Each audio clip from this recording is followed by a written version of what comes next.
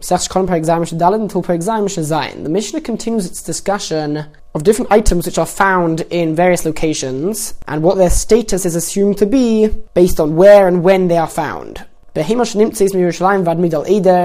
animal which is found in between Yerushalayim and a nearby city called Migdal Eder, and we're talking about an animal which is fit to be brought as a korban, and that same distance in every direction from Yerushalayim. Since that animal is very near to Yerushalayim, we assume that it came from there. And since the majority of animals in Yerushalayim are considered to be karbanos, this animal is also considered to be a korban. And therefore, Zacharim, if it's a male korban, the majority of male karbanos are oilos, karbanos oila, and therefore this is assumed to be a korban oila, and whoever finds it must bring it as a korban oila. Nekevos, if it is a female animal, zivchei shalomim, the person who finds it needs to bring it as a korban shalomim, since the majority of the karbanos in Yerushalayim, which are female, are karbanos shalomim. Even though korbanos chatos could be either female or male, as well as some other korbanos, it was much more common to bring korbanos oila, which are always male, and korbanos shlomim are also usually female. Not all of them, but most korbanos shlomim are brought as female animals, and since far more korbanos shlomim are brought than korbanos chatos, this animal is assumed to be a korban shalomim.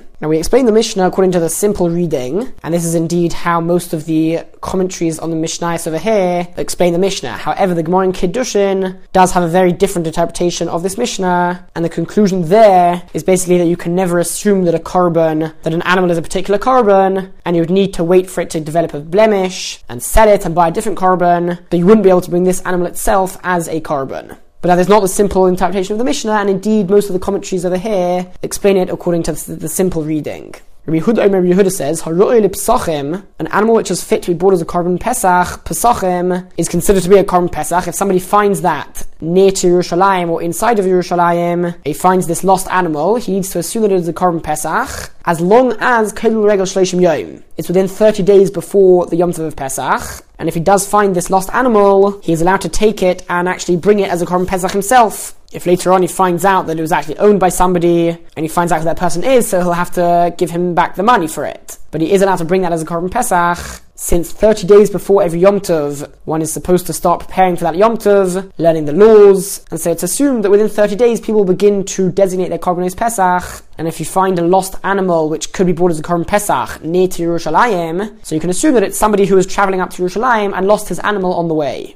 Mishnah Hey, Barashayna originally which literally means they would take collateral from the people who find the animal, until or unless he brings its nesachim, the wine, flour, and oil which need to be brought with the animal. And what the Mishnah is saying is that if somebody found this animal, so he had to bring it as a korban. If let's say it's a regular male animal, so he has to bring it to the Beis HaMikdash and bring it as a korban oila. Now when one brings a korban, he has to bring with it, depending on what korban it is, but he generally has to bring with it wine or flour mixed with oil. So these people found this animal, they didn't designate it themselves, but since they found it, they're now obligated to bring it as a korban, and they're going to have to pay for the flour and the oil and the wine. And so what happened was that chozli is manichin eisavarchin. People would start leaving it there in the Beis HaMikdash. They would bring the korban to the Beis HaMikdash and run away without having brought the sachim, the wine and the flour and the oil, which need to be brought with the korban. And so Skinu Beistin, the Beistin instituted that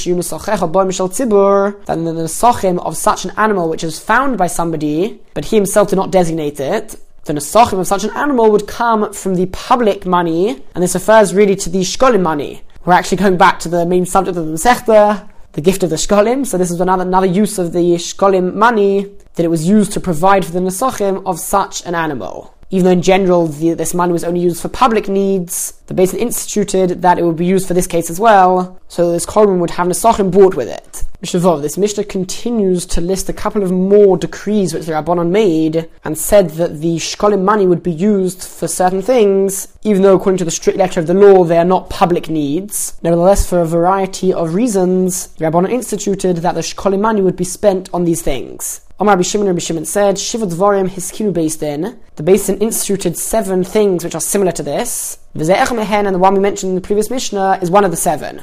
And now the Mishnah goes on to list the other 6 of these decrees. A non-Jew who sends a korban oila from abroad, from another country, he sends it with a messenger to be brought as a korban in the Beis HaMikdash. we learned in the first paragraph of the Masechta that a non-Jew is allowed to bring voluntary karbanos. So if he sent this voluntary carbon, v'shilachim nesachim, and he sent with it money to provide for the nesachim, the wine or the flour and the oil which need to be bought with the carbon, he sent with the carbon the money to provide for the nesachim. So in that case, kreven mishaloi, of course the nesachim are offered up using nesachim which are bought with that money. But if he doesn't send money to buy nesachim with that animal, so we don't say that, alright, we're not going to bring the carbon, that might lead to a certain animosity or hatred from the non-Jews. Rather, kreven mishal tzibur, the nesachim for this animal are bought using the money of the shkolim, which came from the public. That is the second decree out of the 7. Third decree, one who converted to become Jewish and then died after having designated certain animals to be brought as karbanos. Now the halacha is that when somebody converts to become Jewish, when somebody converts, it's as if he is born again, and he's not related to any of his non-Jewish relatives. So unless he gets married, and then has children after that, if he dies having converted and not having had any children, then he has no relatives halachically. Which means that when he dies, all of his property is not inherited by anybody, rather it becomes ownerless. So if he has nesachim already, which he separated, or at least he has money, which then became ownerless, but he had money, then kreven mishaloi, the nesachim are brought using that money, or using the nesachim which he separated, v'im lav. But if he didn't separate any nesachim while he was still alive, and the truth is, according to many, even if he does have money, if he didn't separate that money aside in order to buy nesachim, then since when he dies, all of his property becomes ownerless, technically anybody has the right to just take that property, and it will become his. So even in that case, kreven mishal tzibur, the nesachim of the carbon which he designated would be bought from the public, from the shkolim which had been designated, and contributed to the Beis HaMikdash. Okay, number 4. There is an obligation on the Kohen Gadol every single day to bring a carbon known as the Minchas Chavitin. This was a flour offering mixed with oil, and he would make this in the morning, but then he would only offer on the Mizbeach half of it in the morning, and then the second half he would wait and offer that up in the afternoon. The following decree concerns a Kohen Gadol who died after having bought the first half, after having bought it in the morning, but not having yet bought the second half. Now it's an obligation that the Minchas Chavitin be bought every single day. So the second half needs to be bought. However, the halacha is that since it won't be bought by the same person, it has to be made again, the full amount, and then it has to be halved, and half of it would be bought in the afternoon. So you'd end up with the second half of the previous Minchas Chavitin, and also half of the new Minchas Chavitin not having been offered, and then they would be burnt once they become invalidated after having been left. Now it is learnt from Sukkah in the Torah that in such situation, the afternoon part of the Minchas Chavitin needs to come from the community's money. So from the money which comes from the shkolim. However, it came to the point that so many things were being used by the shkolim money that the money started to diminish. There wasn't necessarily enough money of the community in the Beis HaMikdash. And so the Rabbanon instituted that those who inherit the Kohen Gadol, for example his sons, they would need to provide for the Minchas Chavitin on that afternoon. Now, after they instituted this, they saw that it didn't always happen. Once they left the responsibility to the inheritors of the Kohen Gadol, they didn't always make sure they did it quickly enough on that day to make sure that there was a Minchas Chavitin bought in the afternoon. And so because of that, the Rabbanon took away their decree, and the law returned to be like what it was midoraisa, that the Minchas Chavitin that afternoon comes from the community's funds. So the Mishnah calls this a decree midrabbanon, even though, as we explained, this is really the letter of the law according to the Torah. But since the Rabbanon instituted something, and then instituted to take that away, so the Mishnah says of Sinai Beis Din, who, it was a condition, the Beis Din instituted al Kohen Gadol shemeis, regarding a Kohen Gadol who dies, that his Minchas Chavitin in the afternoon would be bought from the money of the public, which came from the Shkolim, as we explained. Now Rabbi Yehuda says a totally different opinion to the first opinion. According to Rabbi Yehuda, midoraisa, Mishal Yershin, the Minchas Chavitin has to come from the inheritors of the Kohen Gadol, that is midoraisa. He also learns this out of a pasuk. And furthermore, Rabbi Yehuda says that Rabbanon never instituted anything. And so this is exactly what would need to be done. The inheritors would need to bring that Minchas Chavitin, and it wouldn't come from the Shkolim money. And ends off the Mishnah, as we explained, it was offered as a full Minchas Chavitin, meaning they wouldn't use the second half of the original Kohen Gadol's Minchas Chavitin. Rather, they would separate and make up a whole new Minchas Chavitin with the flour mixed with the oil, and then offer half of that and the other half, together with the second half of the original Kohen Gadol's Minchas Chavitin, would become invalid and not be offered. Mishnah Zayin, the fifth thing which the Chacham instituted is less related to what was done with the shkolim money, but it is still related to the Beis HaMikdash and benefiting from Beis HaMikdash money, and that is Al HaMelach V'Al HaEitzim, concerning the salt which was put on all of the karbonos before they were offered up, V'Al HaEitzim, and the wood which was used for the fire on the Mizbeach. Even though when it comes to everything else which is designated to the Beis HaMikdash, it's forbidden to use that for a non-Beis HaMikdash use, that is known as Me'ilah, if you use something which is hekdesh for your own personal use. So over here we have an exception that the Rabbanon instituted, that Kohanim would be able to benefit from the salt and the wood on the Mizbeach, specifically when cooking karbonos for them to eat. Even though that's for their own benefit, nevertheless, so that they will actually eat the karbonos, the Rabbanon instituted that they will be able to use the salt which was designated to the Beis HaMikdash, and the wood as well on the Mizbeach, to cook the karbonos which they would eat. Alright, number 6, Valapara, concerning the Para Aduma, which was burnt into ashes and added to water with a few different other things, and this solution was used to purify